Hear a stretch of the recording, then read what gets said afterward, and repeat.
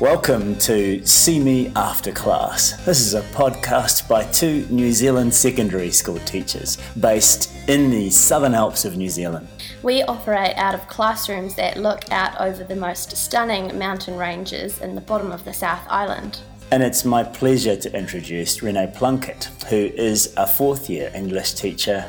And sitting here with me is Chris Waugh, a teacher with 17 years under his belt from both overseas and here in New Zealand. And Renee, apart from being a teacher, is also an avid gardener. And Chris also enjoys triathlon. This podcast is about the day-to-day realities and joys and sometimes horrors of our teaching experience in the classroom. So we invite you to listen in and we invite you to give us feedback on what you hear. This is See Me After Class. Oh my goodness, welcome along to week 10, episode 10 of See Me After Class. And this is it, the end of the term. And today you're going to hear from us talking about how the week went, how the term went, and how we teach Shakespeare. So at the start of our Shakespeare experience, it was quite negative for me personally. I didn't understand the language he used. My experience with Shakespeare has definitely been quite positive.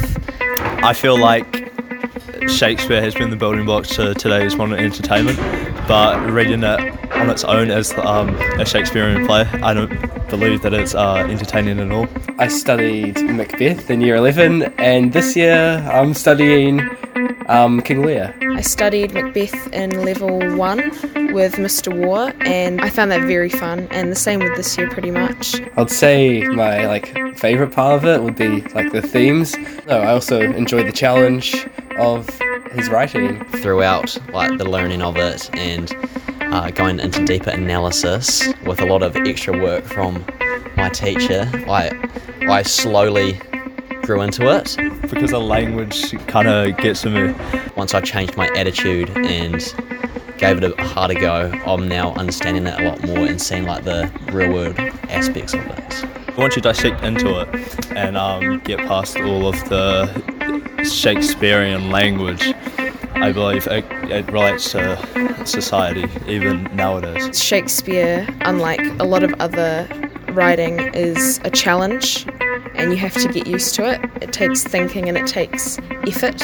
Once you look into it and actually care about it and actually try, you will see real world examples of it. Once you've got the dialogue and how each character talks with iambic pentameter and speaking in prose and verse, I believe it is a beautiful piece of art.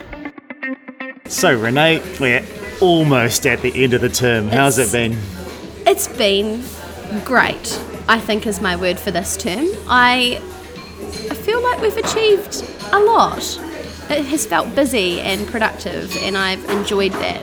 Yeah, term one's always interesting that way, in that you set up your routines and you get things going and you know it's only going to get harder as the year progresses. So if you can't do it this term, you can't do it at all. Yeah, exactly. And I feel like I'm ending this term in a really nice place with all of my classes, which I think makes me feel great about it as well. That has a big impact on how we feel reflecting on back on the term. So what does a good place look like to you? Well, we're tying off all of our extended text studies, and that's just such a huge chunk of all of my programs, and it's just a really satisfying feeling to have it under our belt and know that we can now build on things that we've laid down this term. Yeah, well, in terms of tying things off, I can very proudly report to you that tomorrow, which is Friday, the very last day of the term, my year 10s are going to finish the reading of Romeo and Juliet. Hooray! So I think that's actually ideal. I think it's a really nice, it's a very tidy way to end, isn't it? Just to finish with that final reading. And we've obviously got the study to do after that. The reading will be completed, but I agree. The tidiness of that is pretty attractive to me. Absolutely. Whereas I've tied off my studies with my classes, and we're going to move into the writing side of things a little more next term, which I'm really excited about. Oh, we ought to say, you'll probably hear a little bit of sound in the background, but we decided Celebrating. to relocate ourselves to a local cafe. So we're sitting in our Alchemy Cafe in Wanaka. We're looking out the windows at the lake and surrounding ourselves with lots of good food and coffee to get ourselves through to the end of the term. Hyped to the end. There's 6 periods to go. Yeah, that's right. I'm definitely counting down. Yeah, but we will get there, and then we will have a good break, and that's important, I think, just to restore ourselves for the next stint. Yep, and in terms of the micro-credentials project, well, we would have wished to have moved faster. It's taking the time it needs to take, and the richness of it has been inside the work. It's been so good working with teachers on developing credentials for their classrooms, and to see the depth and sophistication that they're trying to get to in what they measure. And it shouldn't be an easy job. No, and it shouldn't just be something that you can knock out and get done in a really quick fashion. I think when you're trying to achieve something that has a body of knowledge sitting behind it, and you're trying to bring people around to the idea of their subjects and looking at them a different way, it should take time. These are big important things and big important concepts to consider. So yeah, I think one of the things, I know this is really geeky of me, but I've always thought of an analogy for how the badges work Please share. In relation to, say, how you do compression of video files. So the process of compressing a video file takes an enormous amount of processing power. It's really difficult to get a video into a compressed form, but those algorithms have been designed in such a way as it's relatively easy for the computer to decompress it. Yeah. So these badges are hard to create, yes, but easy they are. to use. Yeah, and exactly. so although the upfront challenge is significant, the simplicity that comes about through their from application the long term, it's going to be really rewarding. That was an incredibly geeky analogy. Yeah. So that was great. Yeah, of course. I wouldn't expect anything less from you. And I have to say that I'm quite excited about this cafe because they provide on-tap sparkling water. I'm finding myself thrilled by it. It's just there. You can access it as much as you like. Yeah. My little short black and my big glass of sparkling water. This podcast, we want to talk about the teaching of Shakespeare, and we want to talk about a few anecdotes from the classroom. So let's go there first. What's been happening this week in your classroom? Chris, it's kind of like I've spotted a rare bird this week. It's almost like I've spotted a phoenix in real life. One of my students rewrote a paragraph that we'd been doing in class voluntarily at home on her own, and then emailed me to tell me she'd done so I could go and look at it and give feedback. I actually find it hard to believe that I know you do. And it's so ironic that last week we were saying this never happens, and here it goes. Like I said, it's the golden phoenix. It doesn't happen. I've never. I wonder if they've this. just been listening to our podcast. Well, here's hoping. Yeah, exactly. Oh, well, that's great. And that is obviously that's the form of agency that we're looking to see in the students. So it already exists. It's there. It's possible. Can we increase it though and develop it a little more? That's right. No, that's part of the job. Yeah. So, how's your week been? Oh, I wanted to tell you this interesting. Everything I tell you is always going to be geeky, but this particular geeky thing I think you might find quite funny. Good. I'm the Dean of Year 13. I teach a Year 13 English class. One of my Year 13 students was saying to me, you registered me as absent last week, and I was there, and I said, oh, that's interesting. I didn't do that actually because I wasn't there, but I wonder why you're registered as absent. I'm saying I don't think you were there, and she's saying, no, I was there. And then I went through the process and I looked at the system, and it said that she had been absent for an explained reason. So I said, well, there'll be a reason. And I was overriding her recollection of being in the class with my sort of institutional knowledge of the system says you weren't there, so you can't have been there. and I was half thinking, well, obviously there's probably been a mistake. And then I asked her, because I wasn't present either, who taught the class. She couldn't remember. The other students could quite vividly remember the person who was teaching in my place. I'm not going to lie, that would ring an alarm bell for me. That would reinforce my view that she wasn't there. And the interesting thing is that she genuinely thought she was there. She wasn't trying to deceive me. She just said, no, I'm sure I was there. And then as she was walking over to the office where she was going to check her attendance, she remembered that she wasn't there and why, so she came back. But then, of course, we're studying 1984, and we were talking about the whole way that the state of Oceania through the party manipulates people's thinking through modifying evidence of the past. Right. Making their memories unreliable by constantly editing the past in order to represent the most recent political position of the party. And I was suggesting to her that, because it's hard for them to imagine actually how Of course it is. in a speculative situation like that it would be possible for people to forget that people existed or Yes. that things actually happened that Right. did happen. But it was really fun as a class for us to say to her that actually we were replacing her recollection of that incident with our institutional recollection, and that had quite a lot of agency, and how unreliable our memory actually is when it's not propped up by supporting evidence Yes. and documentation, or if you couldn't rely on that supporting evidence and documentation, how your memory alone would actually be quite a fragile Yes. and uncertain thing. So it was Absolutely. just, an experience in the classroom that related to the text. Directly tied in. Oh, that's Kind of cute. again really satisfying Yeah. as well for her that to occur. Probably only satisfying for me, but they politely listened. I was so Oh, excited. brilliant! Oh, awesome! Yeah. No. So we wanted to talk a little bit about the day-to-day practice of our work, in particular in relation to the teaching of Shakespeare.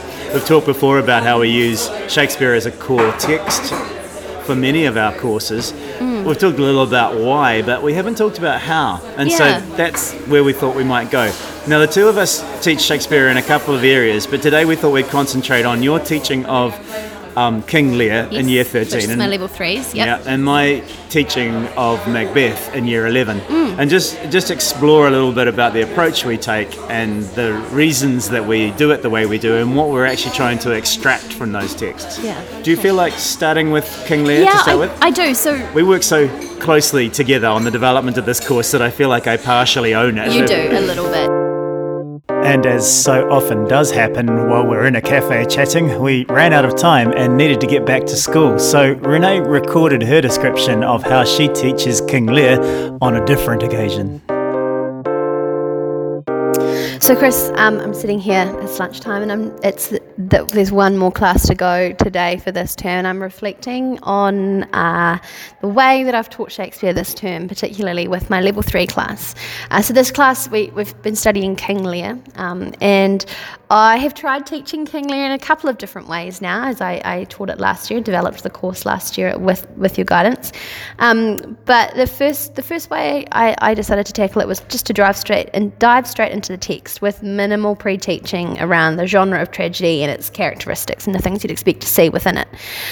Following the class reading of the play, because I always read these texts out loud as a script with my classes, we explored Aristotle's theory of tragedy and looked to identify how the 6 components that he talks about, melody, spectacle, diction, thought, character and plot, were presented in Lear. This year I switched things up slightly, and I began the year with my class unpacking extracts from Aristotle's Poetics and allowing them to gain an understanding of the 6 elements that he has deemed essential to the success of any tragedy.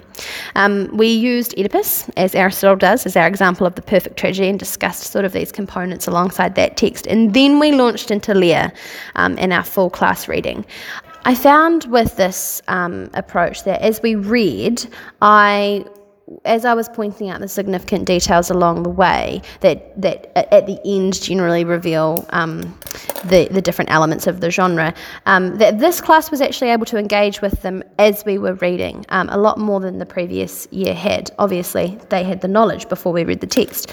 I can't ignore that this was a different year, a different crop of students, and it's also my second run at teaching the text, but I feel confident in saying that a big part of their ability to really engage with the text came from teaching, from exposing them to the genre framework from the beginning.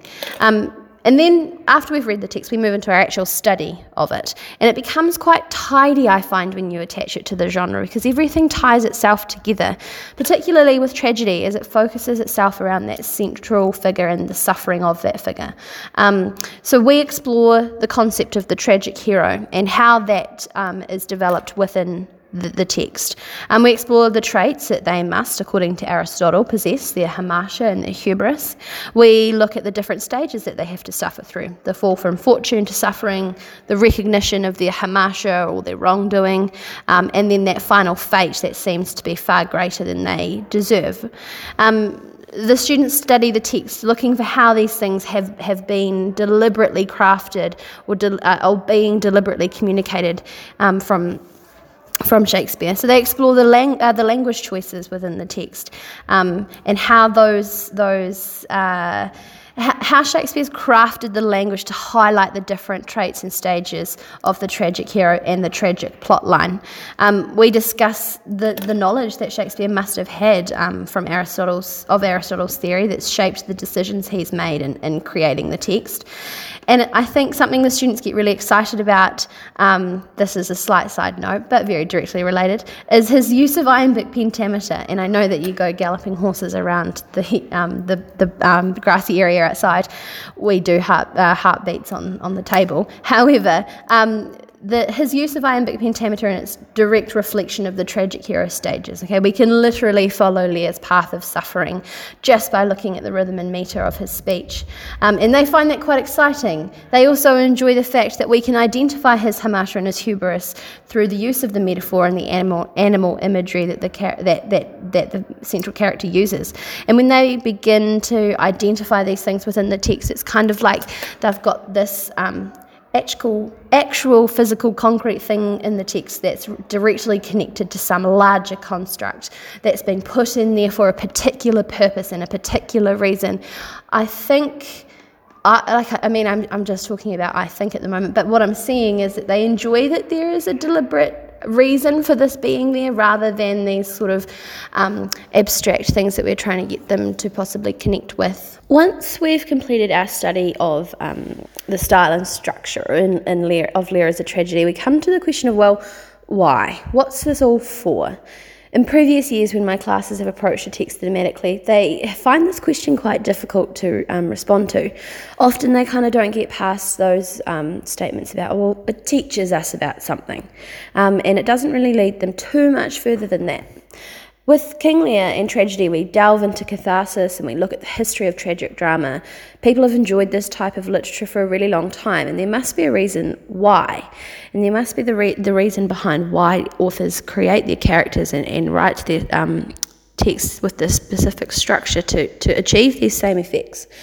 So we're able to discuss what exactly it is about the genre that guides an audience to experiencing an emotional release, and why that might be of benefit to them. This leads us to talk about the manner in which the tragic hero is deliberately structured, the fact that they're good but not without their flaws, in order to create a mirror for the audience to reflect on themselves and their own place in their world. So from here, where do we go? Well, obviously, Aristotle and Shakespeare is not the be-all and end-all of tragedy, even though they are very, very important figures. We begin to explore how the genre changes over the course of time. We bring ourselves around to some of the American tragedies of the 20th century. The exciting part of this is that there's still so much of the texts are essentially the same, and the goal of the cathartic experience remains the purpose of the author. The students begin to really notice the similarities within the language and the structure that's created in these texts. So it allows the specific discussions around choice of language techniques, possibly like, for example, the use of the animal metaphor as a means of expressing the state of the tragic hero, or possibly the use of a symbolic storm, even the importance of somebody's name in the text. I have come to absolutely love Shakespeare in my classroom, and although I still see my students' faces droop slightly when I drag the scripts out of the book room, I do really believe that they come to enjoy it as well as they begin to unpack the magic that really lies within. And just like Renee, I wanted to have my chance to talk about how I teach Macbeth to my Year 11 students. So here goes. So just like Renee, in relation to taking a genre approach to the study of King Lear, when I look at Macbeth at Year 11, I look at it with a strong emphasis on elements of style as opposed to just elements of theme. I think one of the things we've both decided to move away from is starting with themes. We kind of consider themes as things that obviously are significantly important in text, but more that emerge from the text and emerge from your understanding of the text. And what we're trying to do instead is to develop the student's understanding of some of the technical elements, whether it's adherence to the genre of tragedy, or whether it's linguistic and stylistic elements in the text that in themselves are likely to generate certain effects. And by taking an approach that's a lot more style-based, we're allowing the students to form their own conclusions about the themes that emerge, as opposed to kind of demanding that they see a theme that we have predetermined. It also allows them to start to look at the connections between the texts that they study. So because they're identifying features of style, then they can notice whether those features have commonalities with other texts that they may study, or just texts that they encounter in the world. Instead of only making the connections of the world that they come up with arise from themes and ideas, which are important, but sometimes I think we put those things too much in the foreground too soon before students have even come to those conclusions for themselves. I would far prefer that we looked at the technical process of the construction of a text and let the students themselves discover what meaning is created through that, as opposed to telling them what meaning is created and then showing them how it was done. I also think by focusing on the technical elements or the structure or the style of a text, we're asking students to recognise the fact that there are deliberate choices made by authors and creators of texts that have that they are doing to create some kind of desired effect. And it makes them think about that deliberate crafting as well, which in turn, hopefully, at some point, spills into their own writing.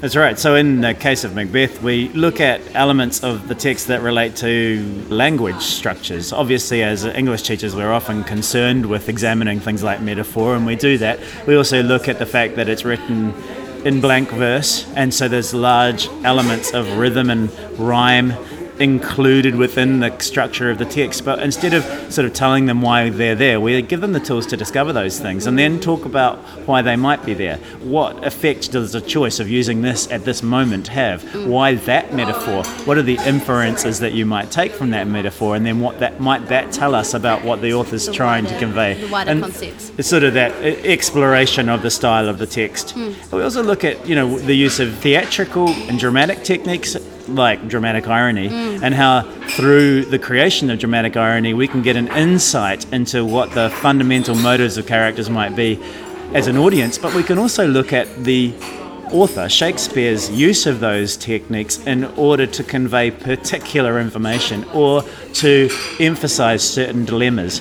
Again, that leads to, in the study of Macbeth for us, curiosity about the presentation of Macbeth's state of mind. And the students end up getting the understanding through the process of examining how his sanity is represented, or gradually degenerating sanity, that in the language that he expresses and in the terms of the metaphors that he uses to explain himself, scorpions of the mind being an obvious example, he is showing that when you choose to perform an act of violence in order to achieve benefits to yourself that are immoral or against the natural order, you actually suffer internally, that there is damage done to you. And you put that into the context of the time where it's absolutely pre-Freud or any sense of psychoanalysis. The great chain of being was their whole school of thought there. Yeah, which is not what Shakespeare is talking about, is it? And although he's obviously making reference to that what they consider to be an important truth, he's looking at the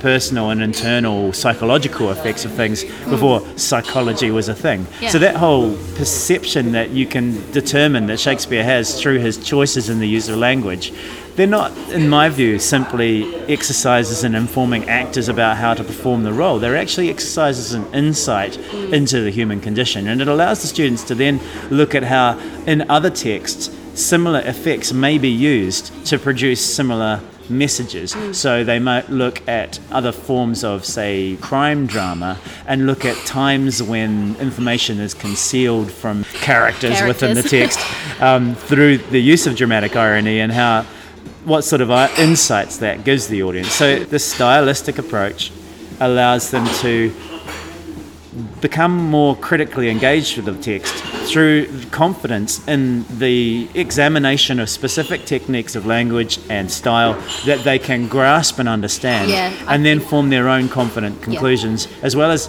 transporting them to a position where they're able to critique other texts in the light of what they understand about this text. And that's what makes these texts such a great anchoring point. Because then you can start to develop the idea of the genre through what they've already discovered, and then they can apply those ideas to other things. Yeah, in the other texts as well. So where this goes for this class is that once we discover how people can be persuaded, and how some senses they're persuaded by people who use persuasion in order to tap into their own ambitions, and how people can be influenced by the manipulative language and machinations of others, we then ask them to speak propaganda in my class. So they have to look at the process of developing logical fallacies that appear to the audience to be quite legitimate logic, and then how to convey those in language so that they convince an audience of something that perhaps isn't actually that viable or valid as a rational proposition, and how rational isn't always the most important thing when it comes to persuading others.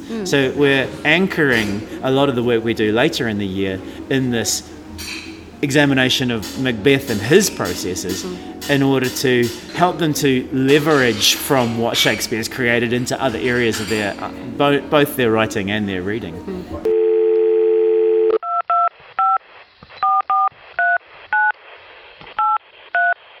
Hi, this is Chris's phone.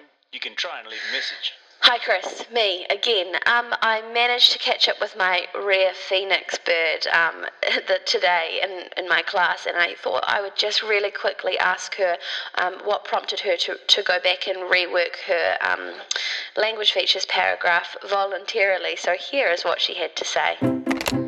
Well, I really enjoy the ideas I was using in the quote, and just more ideas just kept on coming to my brain. I just wanted to get them all down, but when I wrote it in my book, I couldn't move the whole thing around to add more stuff in, so I decided to go rewrite it so I could put all my new points in, and then I had way more inspiration the more I wrote, and it just kept on going and going and going. Yeah, it was pretty fun. And with that incredibly heartening comment from one of our students, we bring Term 1 to an end. Thanks for being a regular listener or an occasional one to See Me After School, and we look forward to seeing you back in 2 weeks' time for the beginning of Term 2. This was an episode of See Me After Class with Renee and Chris. My Twitter handle is @edutronic_net. And mine is @Renee Plunkett too. See you next week.